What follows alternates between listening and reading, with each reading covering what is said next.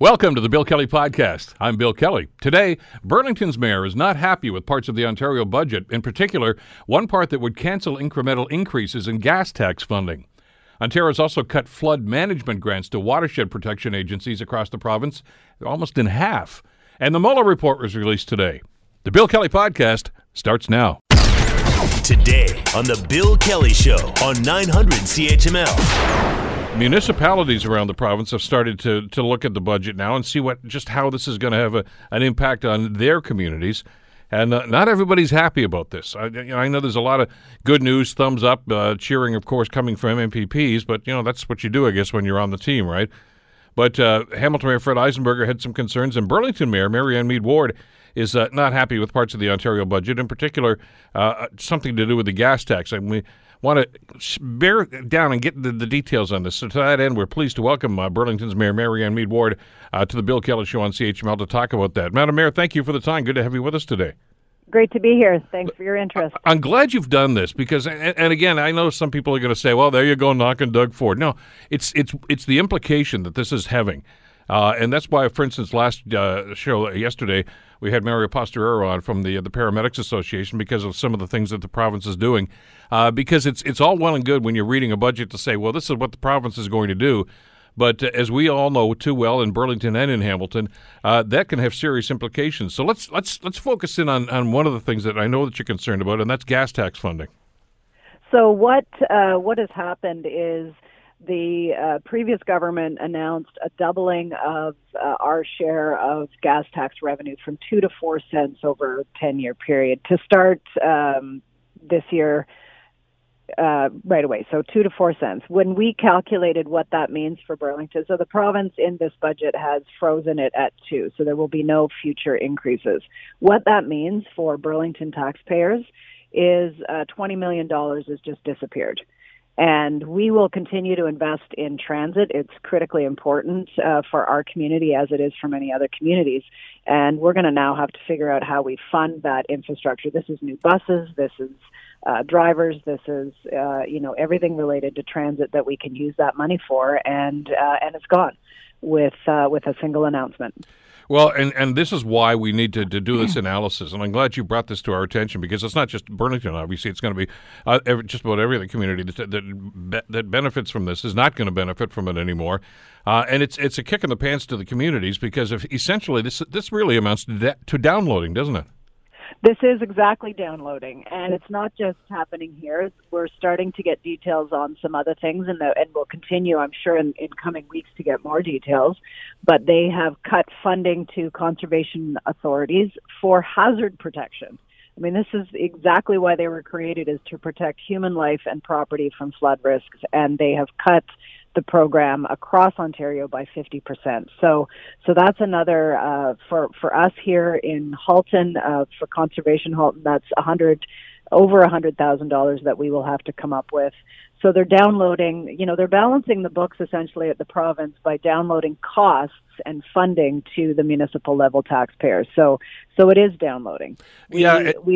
Go ahead. No, I'm flabbergasted by this because I know that they say, well, we're trying to balance the books, but essentially what they're doing is simply saying, look, let's face it. I mean, we're going to talk with this the flood control thing with the conservation authorities with Councillor Clark in a few minutes on the program here too.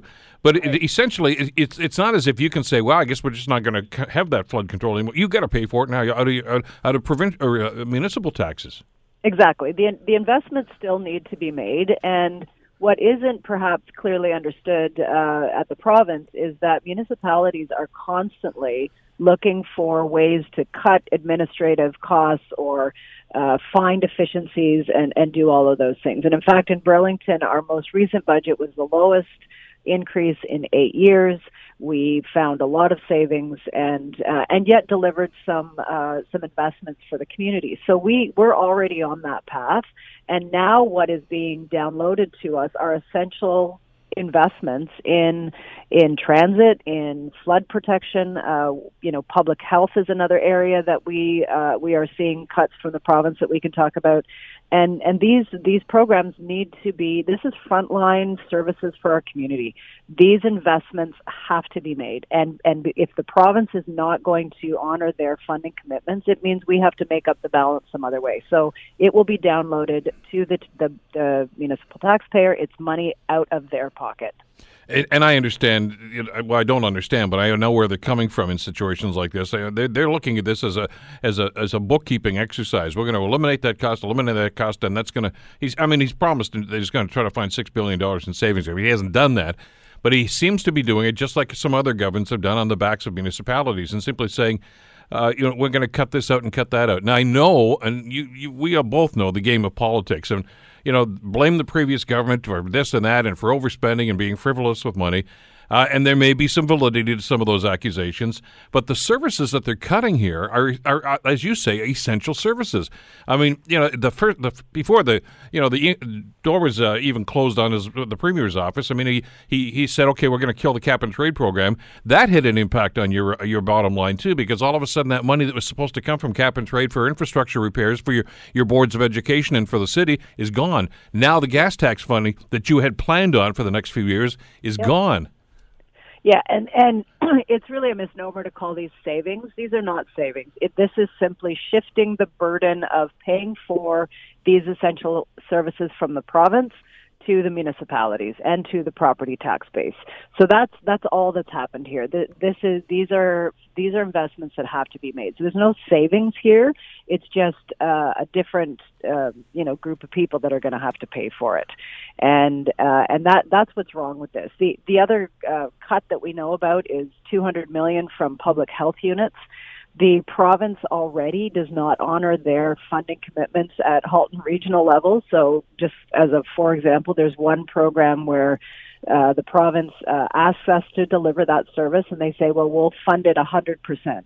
Over the years, as the growth in population has increased and the demand for those services has increased, the funding hasn't changed at all. So in actual fact, those and this is just one program, but I can talk about many others like it, that they are funding to a 54% level already.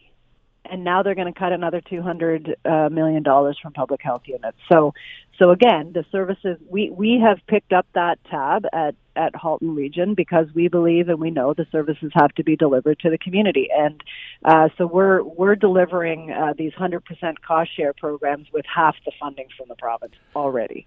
What kind of an impact does this have on regional and city budgets? For instance, in your particular case, you've put the budget to bed. I mean, you've had cost projections. You've done this. Now they come back with their budget, and essentially, you guys are going to have to scramble down and say, where are we going to find this money? We will. We do have reserves set aside that we can use for unexpected surprises like this. So we can manage. We can probably manage this year, but the bigger nut to crack is the $19 million over 10 years. To give an idea of what that means for Burlington taxpayers, every $1.67 million that we have to find some other way, that's a 1% increase on the property tax base. So just to give you an order of magnitude, that's a massive hit to us over the next 10 years. Well, exactly. And I understand that's the bookkeeping area. That there are reserves for that, but reserves, as we know, are really just for one-time instances like this.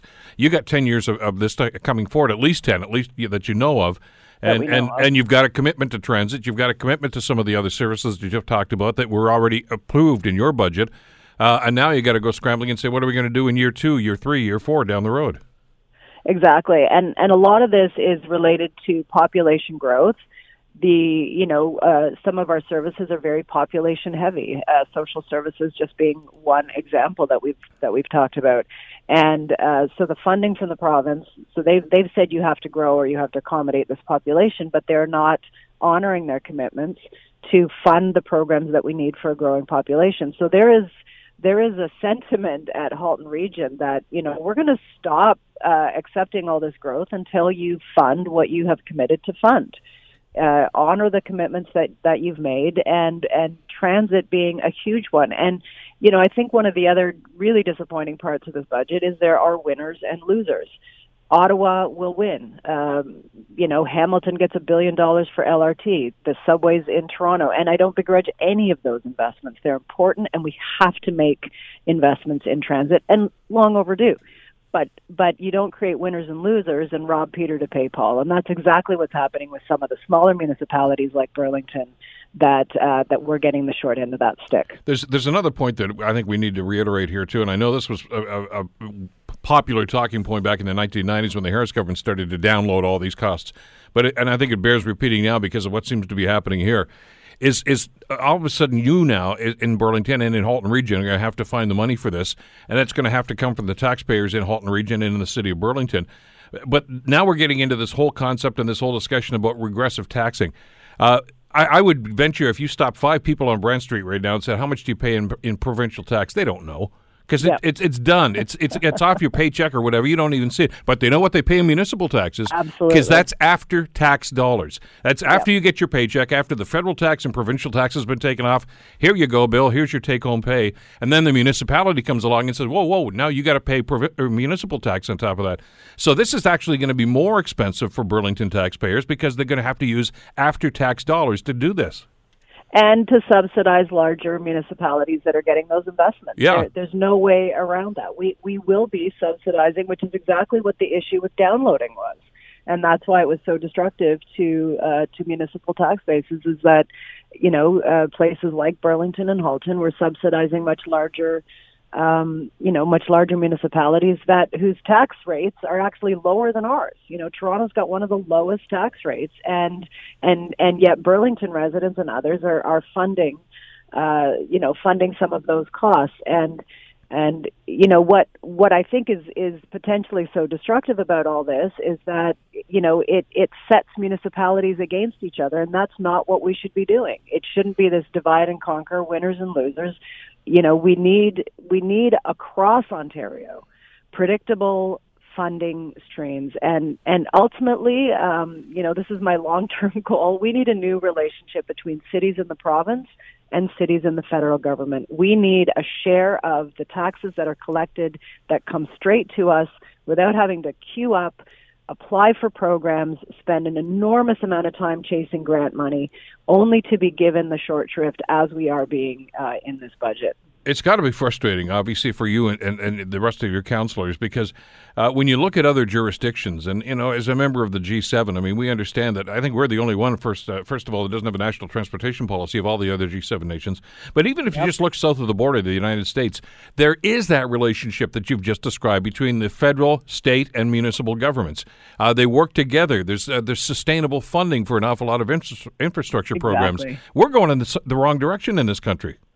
We absolutely are, and we are addressing that through the Association of Municipalities of Ontario and also through the Federation of Canadian Municipalities.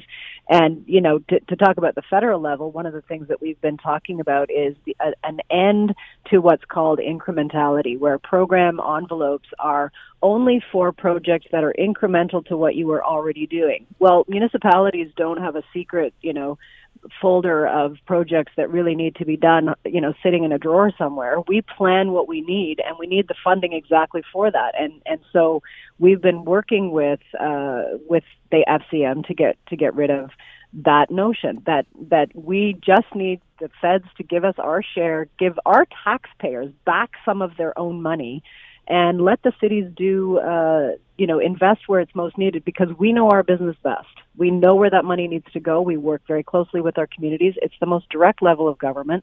We hear from our residents what's important to them, and we are in a position to act very quickly on those things if we have that predictable funding source, which is ultimately where we need to go as a country and where we need to go as a province. Well, and again, that goes back to this whole idea about how you are taxed as a municipality. I mean, federal and provincial governments simply say, we want this much money from your income, then we'll decide what we're going to do with it later on. The cities work in the totally different opposite. Here's what we want to do this year. Here's the bill for it. Okay, now let's raise the money for it through taxes. It's a much more direct and a much more transparent way to govern than what we get from the feds and from the province. Well, and we, like many municipalities in Burlington, we have a 10-year capital program. We know exactly what we're anticipating to spend for the next 10 years. So we just need the two levels of government to honor the fact that we know what our business is, and to give us the funding that we are owed and our taxpayers are owed, and not to download those costs even further onto the property tax base. You got your work cut out for you. I know staff are probably sharpening their pencils right now to try to come up with this. Marianne, thank you so much for the time, and good luck going forward on this. Thank you very much. Take care. That's Burlington Mayor Marianne Meed Ward. Echoing the sentiments, I think, of an awful lot of mayors right across the province right now as they start to go through the budget and say, whoa, wait a minute. Let's see what kind of an impact that's going to have on us. And it will, on you and us. And cities are going to have to rethink now some of the budgets they've already passed, and some of the programs they said, hey, we're going to do this year. They may have to say, not so much, because we've got to pay for this now because the provinces reneged on a promise. That's the way government works, sadly. You're listening to the Bill Kelly Show podcast on 900 CHML. We spent the first part of the show talking with Burlington Mayor Marianne Meed Ward about their concern about some of the essentially downloaded projects that cities are going to have to deal with now after the Ontario budget from last Thursday. And they are significant. One of them she did touch on, of course, has to do with conservation authorities. Ontario has cut flood management grants to watershed protection agencies, and that's going to have an impact here in the Hamilton area. Brad Clark is City Councillor for this, Hamilton, and also a member of the Conservation Authority. Yeah, he joins us on the Bill Kelly Show to talk about this. Morning, Brad. How are you doing today? I'm doing fine, Bill. How about yourself? Good. Sir? Not the best news you could have got out of this budget, is it? A bit of a surprise. We've been down this road before. Let's talk a little bit about what they're doing, first of all. They've basically cut your funding in half for this, haven't they? Yeah, 50%. So the Hamilton Conservation Authority will lose $85,000 from this, and the Niagara Conservation Authority board, and I sit on both boards, by the way, they'll lose a similar amount. Both of those organizations have the wherewithal to find the savings and fix this year, but it's important to note that both authorities have already passed their budgets and have already approved the levies to municipalities. So they really don't have a way of gaining any additional support from the municipalities. They're going to have to do this on their own financial planning within their own organizations. You're going to have to get bigger contribution boxes for the trails, I guess. Something's got to go on. And that's what Mayor Ward was talking to us about as well, Brad. And as I say, you've been down this road before. You've already done your budget for the Conservation Authority, as you have for the city. And that's all sorted. You got a big bow on it now. Now you're going to have to go back and say, where are we going to get this? And I know that there are reserves, and probably for this year you guys can handle this. But how do you handle this going forward? Going forward, we don't have a plan yet, to be quite candid. We do have some reserves. They're not as healthy as we would like them to be. In Hamilton, both boards, I should say very clearly, they've made a commitment to continue to maintain flood protection, the monitoring, and the public warning services. So the residents in Hamilton and Niagara will not see a change there. But within the organization, we're going to have to find those efficiencies and find those savings from other programs and relocate funding over.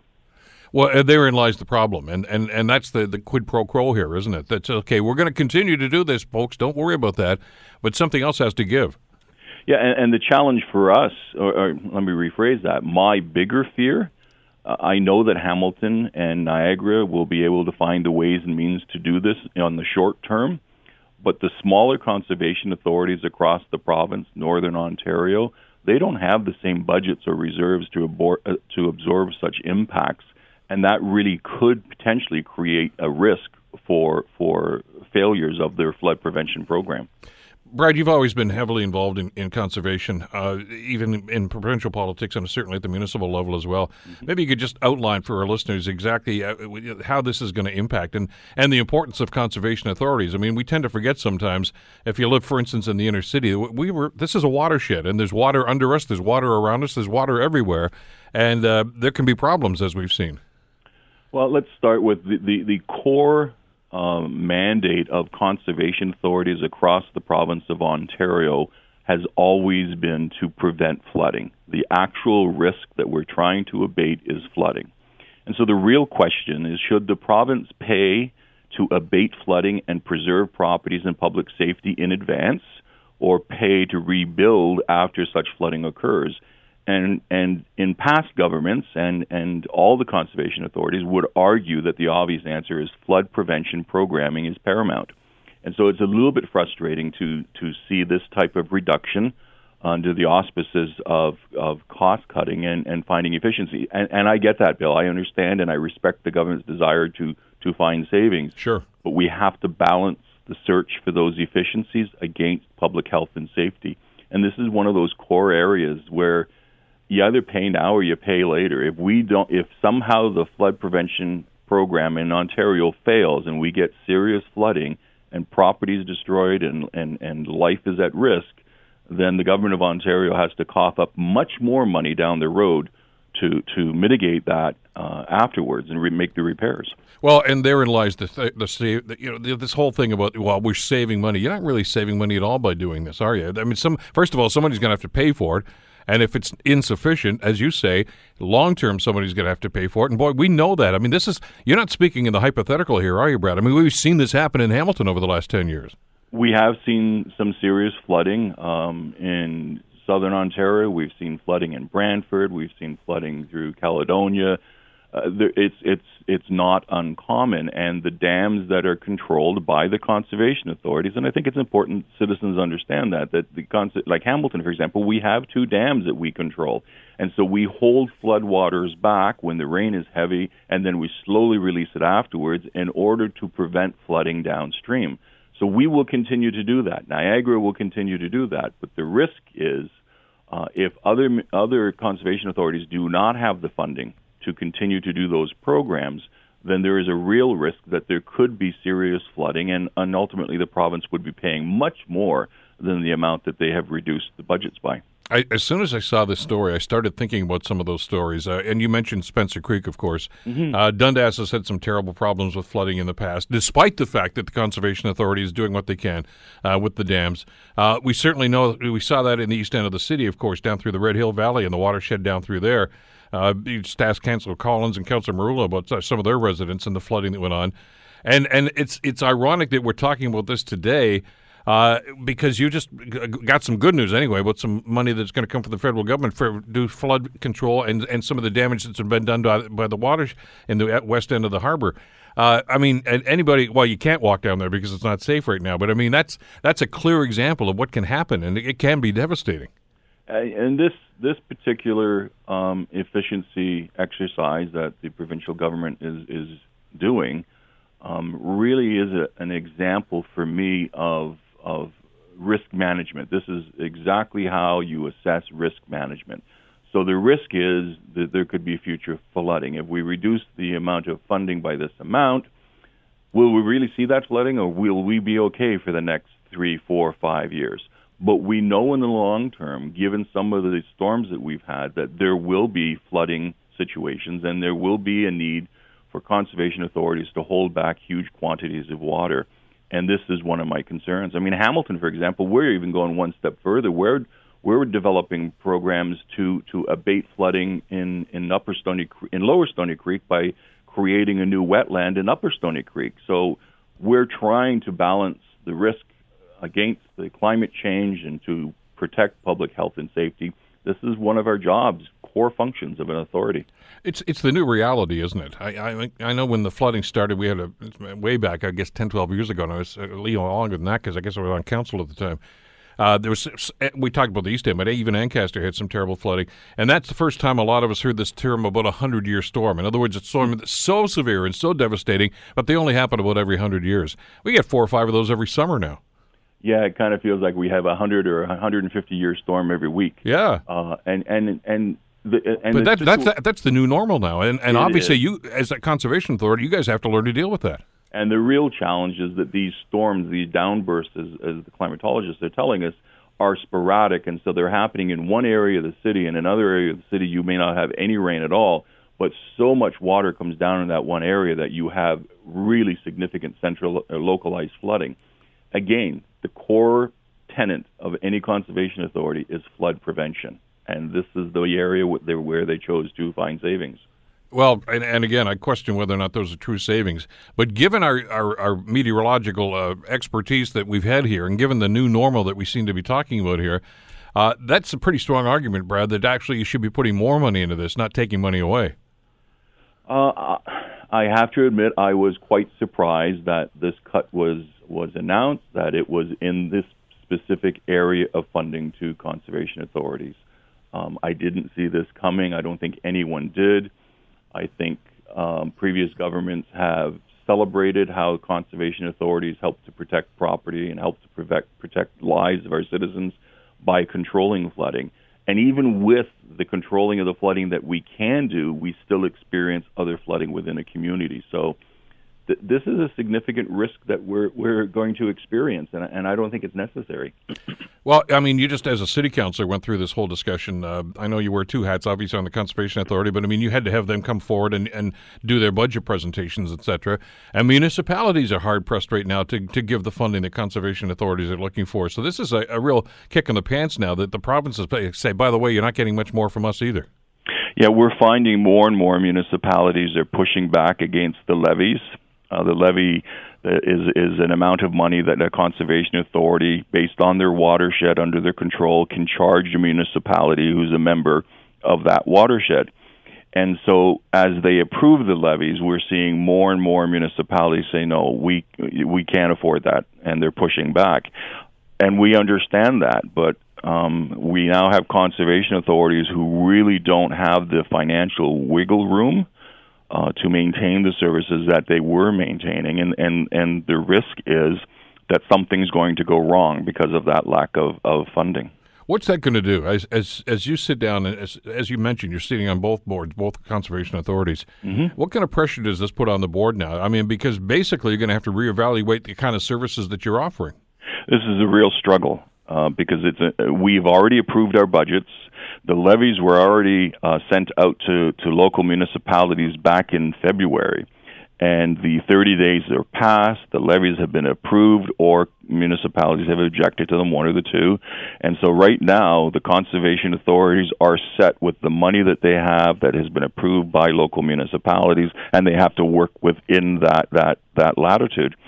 And so we have to find savings elsewhere. We've in Hamilton's case, we've lost $85,000. That's not an insignificant amount of money for the Hamilton Conservation Authority. So we will have to find other programs where we can cut, and areas of natural restoration is one that we are looking at.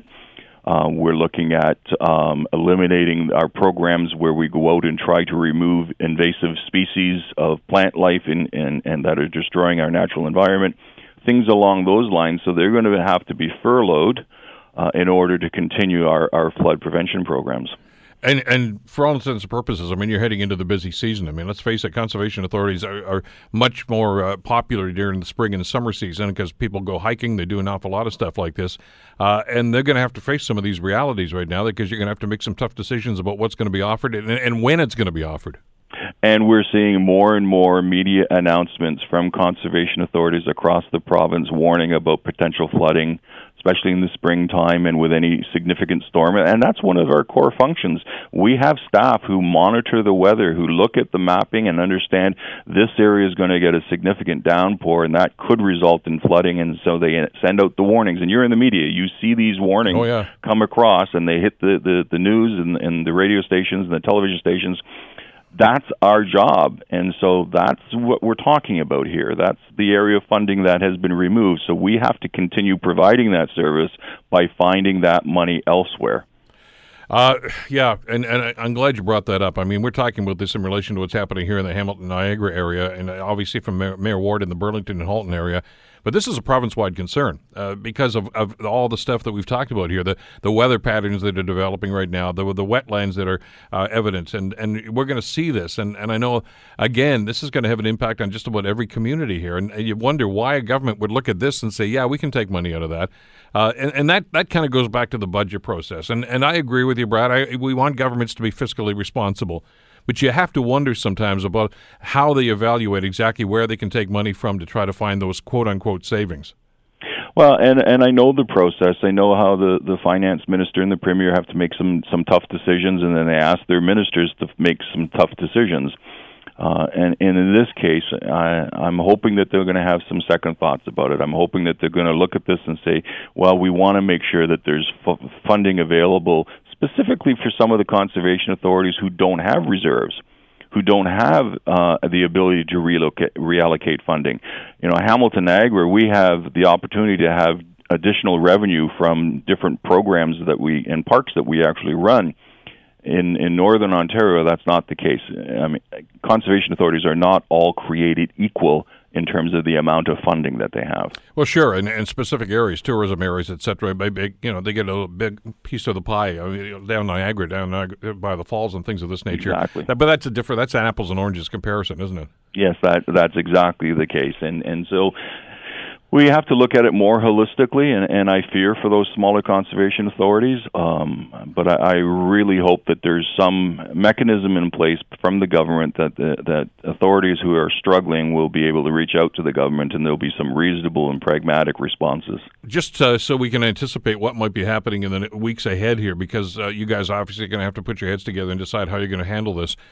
There are some instances at conservation authorities where there are fees that are applicable. Do you look at rethinking that now? And might there be fee increases in some of those services, some of the things, some of the events, some of the attractions? Well, the challenge is our budget's already been approved, so all of our promotional material has already been printed, and we've already advertised fees, so that's not likely in this current budget.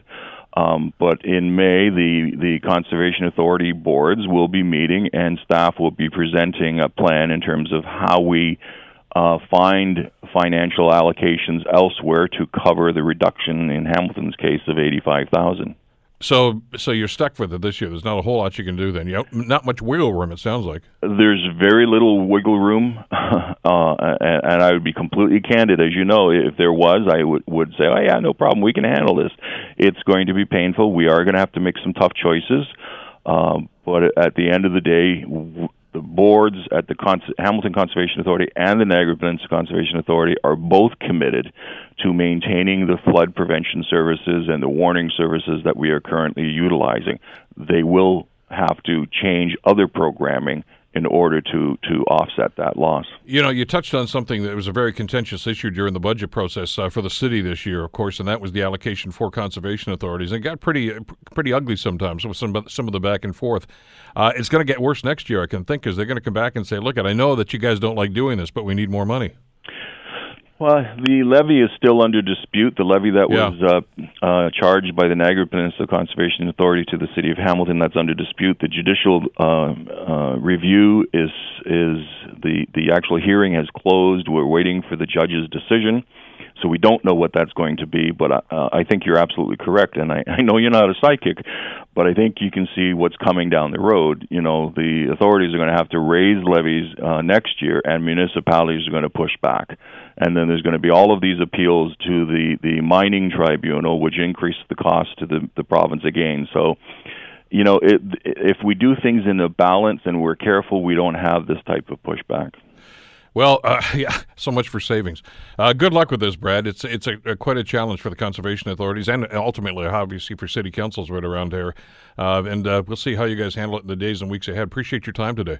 We appreciate your support, Bill. Take care. That's Councillor Brad Clark, also a member, of course, of the both conservation authorities that are impacted here in the Hamilton area. You're listening to the Bill Kelly Show podcast on 900 CHML. Right now, though, Washington is the focus for just about everybody today, because this is the day we're told that the Mueller report is finally, the redacted Mueller report is finally going to be released. Joining us is Reggie Cecchini. Reggie, of course, is a Washington producer and correspondent with Global News in Washington. Good morning, Reggie. How are you today? Good morning. It's a busy day. Yeah, it's a crazy day today. I mean, let's start with that. I mean, first of all, the fact that the Attorney General just had a press conference to talk about a report that nobody in the media apparently has seen, nobody in Congress has seen, and trying to get questions on this. This is really, really kind of crazy the way things are starting to work out. This is, and this was, bizarre is kind of the best way to say it in the most simplest of terms. Yeah, that fits. This conversation that we just heard from the Attorney General, he basically sounded more like a spokesperson than he did for the leader of the Justice Department right now, with how he was trying to explain this report that was written up by the special counsel, who we should take note to say the special counsel was not at this press conference to be able to talk about his own report. That's why I say that this is so bizarre. Well, exactly. I mean, for how many years now? 2.5 years we've been saying the Mueller report. Why wasn't he there today? Did the Attorney General address that? Well, the Attorney General basically kind of in a roundabout way had said, well, look, Robert Mueller worked for my department and it is up to me to be making these conclusions. I'm the one who put this conclusion out basically a month ago telling you that there was no collusion and that obstruction couldn't be charged. So that's why I'm here and not the special counsel. You have to remember as well that during this press conference we just heard, the Attorney General also said that while he was in discussion with Robert Mueller over the last couple of weeks, he also wasn't in discussion with Robert Mueller on a couple of things over the last couple of weeks. So that's why we say that the message that he was giving today was basically one of trying to help out the president as opposed to give the American people and the public, in a broader term, the information that's in the report. Well, that's the concern I think a lot of people have had, and it goes all the way back, as you mentioned, Reggie, to that 4-page summary. I know Barr doesn't like it to be called a summary, but that he gave just 2 days after he finally got the report in full. That a lot of people have accused Barr of actually doing the president's bidding, and that's not just Democrats that's saying that. An awful lot of people in the Beltway there are pretty upset about this. Absolutely. And the way that the Attorney General was talking today, you'd almost make it seem like that this was kind of just a very friendly thing that was going on, saying that the White House and that the president and that the president's legal counsel and that the White House legal counsel were all helping this investigation along. They really wanted to get this information out there, but it's actually the furthest thing from the truth because the president refused to sit down with the special counsel for a one-on-one interview, instead having vetted scripts given to the special counsel investigators. We know that the president at every left, right, and turn tried to call this investigation a witch hunt and a hoax and tried to kind of get his supporters on Twitter kind of involved in the conversation of shutting down this investigation. So, there are a lot of people who are skeptical and who have questions about how this actually wound up and how the Attorney General's summation of this, regardless of whether you want to call it a conclusion or how you want to define it, how he came to this and just made it seem like everything was just wonderful for the White House. What's happened over the last 24 hours, Reggie, seems to be really, I think probably the concern that a lot of people had during the confirmation hearings for Barr when he was Trump's choice, obviously, to be the new Attorney General, that he was a Trump acolyte and that he was going to do Trump's bidding for him. And we go back, obviously, to that big essay that he wrote basically saying that the president can never be charged with anything. The president can do no wrong while he is the president or she is the president. And they said, well, but, this is the way he's going to be. I mean, Trump has always maintained that he wants his Attorney General to be his own personal lawyer. And that seems to be how Barr is acting. Absolutely. I mean, look, at some point during this conversation, it was around 9:45, the Attorney General basically said in a roundabout way that, as the president said from the beginning, there was no collusion. And as the special counsel report shows, there is no evidence that shows that there's collusion. But for the Attorney General to sit there and say, well, as the president said from the beginning, is an almost insane way to look at things, because the Deputy Attorney General, who's been in charge of this investigation for the last several months, didn't say what the president was saying, that from the beginning there was no collusion. Otherwise, this 2-year investigation would have been halted at the very beginning. So that's why, you're right, when the people are questioning whether or not the Attorney General is here to do the bidding of the president, the things that he said today have basically opened up more questions than he was able to answer things. Well, and it's becoming somewhat frustrating, I guess, for an awful lot of people now when you start seeing some of the comments that are going on, and obviously every time somebody raises some of these concerns and questions, it gets labeled as quote unquote fake news. But I mean, when Chris Wallace from Fox News, who just tweeted a couple of minutes ago, says that it looks like Barr is acting as the president's personal attorney. I mean, that's his network. That's the president's network, Fox News. And if they're pointing the finger at him, then this doesn't pass the smell test. Well, absolutely. I mean, the president's kind of been on the outs with Fox News for the last couple of days. He's been questioning the network. He was asking why they were having Bernie Sanders come in and do a town hall. He was questioning whether or not Fox News was inviting Bernie Sanders supporters in. So the president's trying to step away from Fox News a little bit because they're actually trying to kind of put more broad focus on Trump and potentially give a two-sided version, which we haven't seen for the last several years. But that's basically a point that Democrats and left-leaning media have been making for a long time, is that things simply don't add up. The president puts people in place who are there to help him and not so much help the country. And that's what we saw with the Attorney General today. It's what we saw. It's what we're seeing with a number of the acting positions that are kind of leading cabinet level positions across the U.S. government right now. The president lines his men up and his women up to follow him and not follow what's best.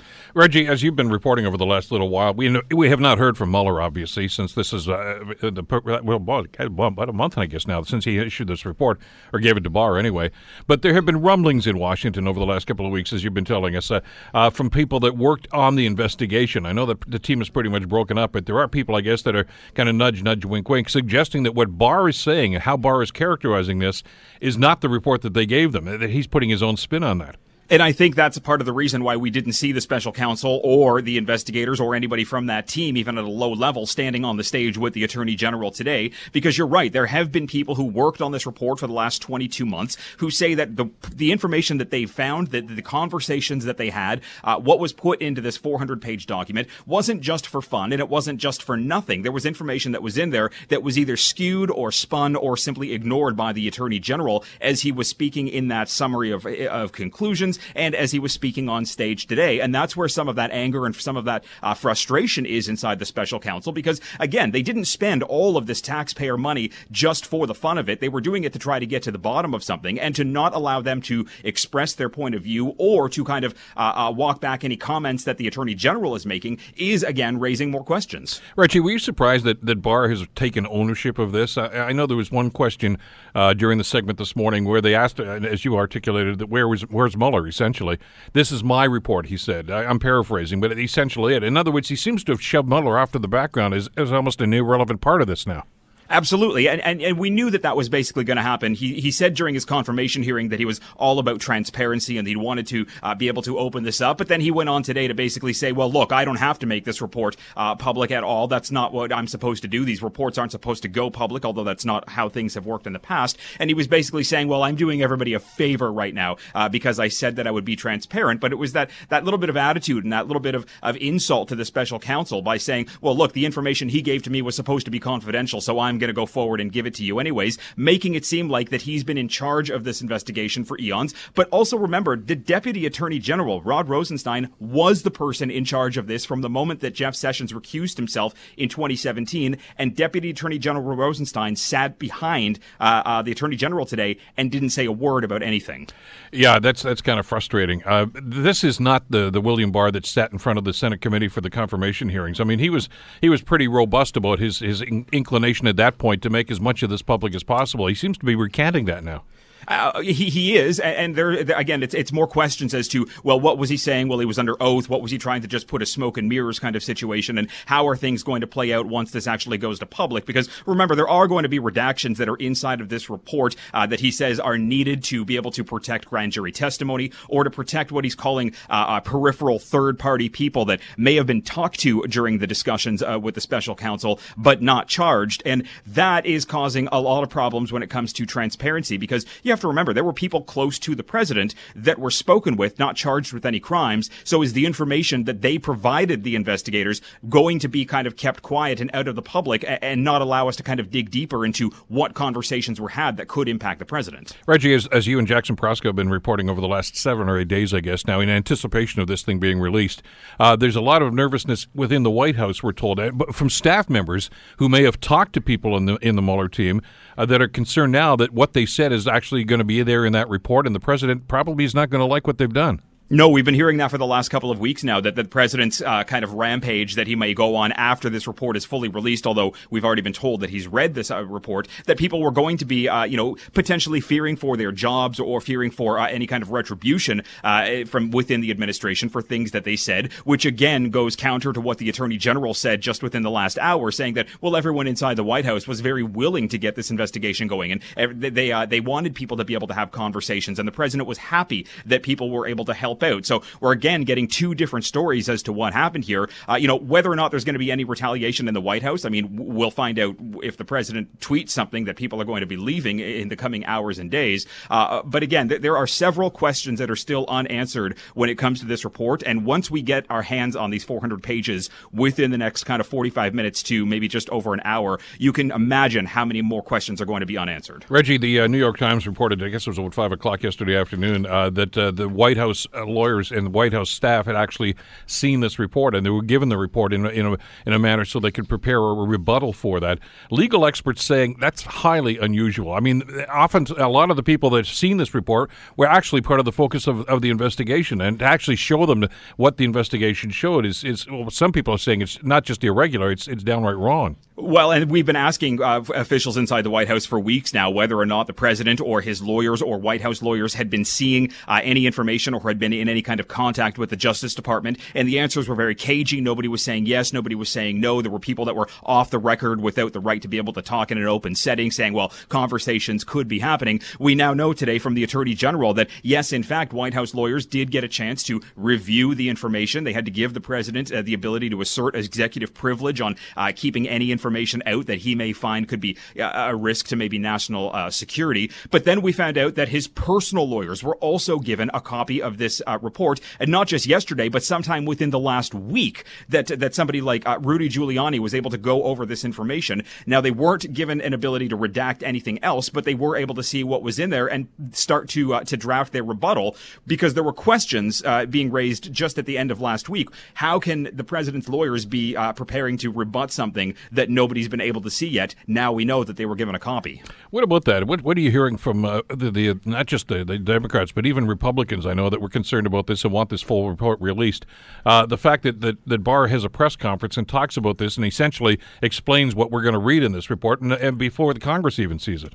Well, I mean, Republicans we know it's a very fractured group right now, but there's a good number of them who still stand behind the president, and they were happy to see that this come to the public's eye today. They were happy to hear the Attorney General say that there was no collusion, that he was able to not charge the president with obstruction. These are the Republicans who are, a lot of them, up for election next year, so they're towing the line of the president. They've been standing with the president as he's been calling for this report to be released, saying that he's been completely vindicated.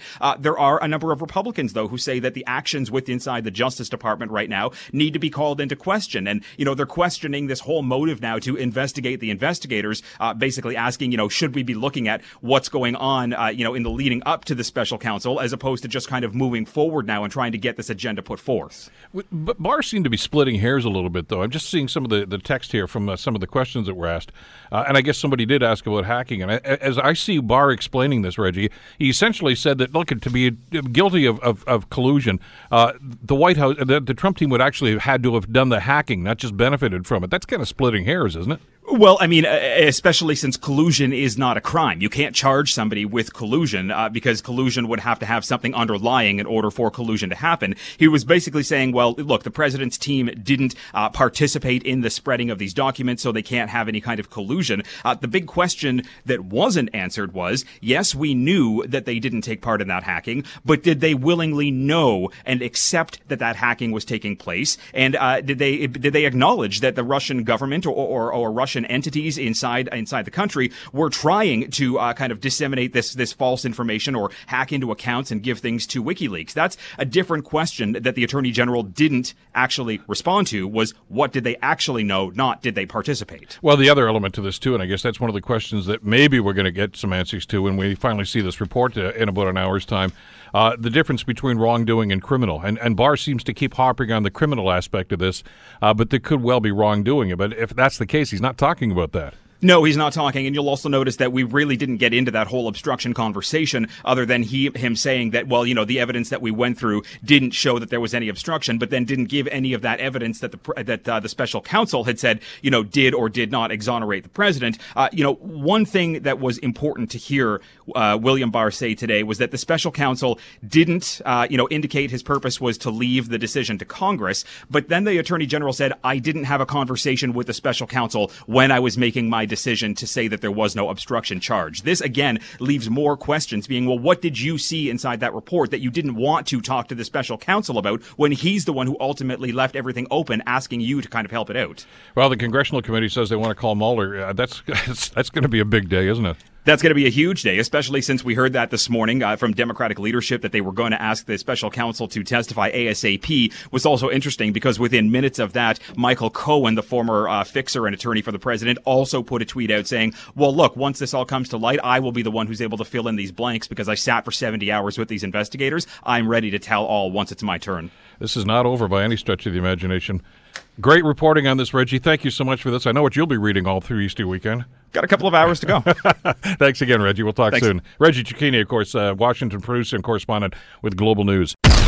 The Bill Kelly Show, weekdays from 9 to noon on 900 CHML. The Bill Kelly Podcast is available on Apple Podcast, Google Podcast, or wherever you get your podcasts from. You can also listen to The Bill Kelly Show weekdays from 9 till noon on 900 CHML. I'm Bill Kelly. Thanks again for listening. And don't forget to subscribe to the podcast. It's free, so you never miss an episode. And make sure that you rate and review.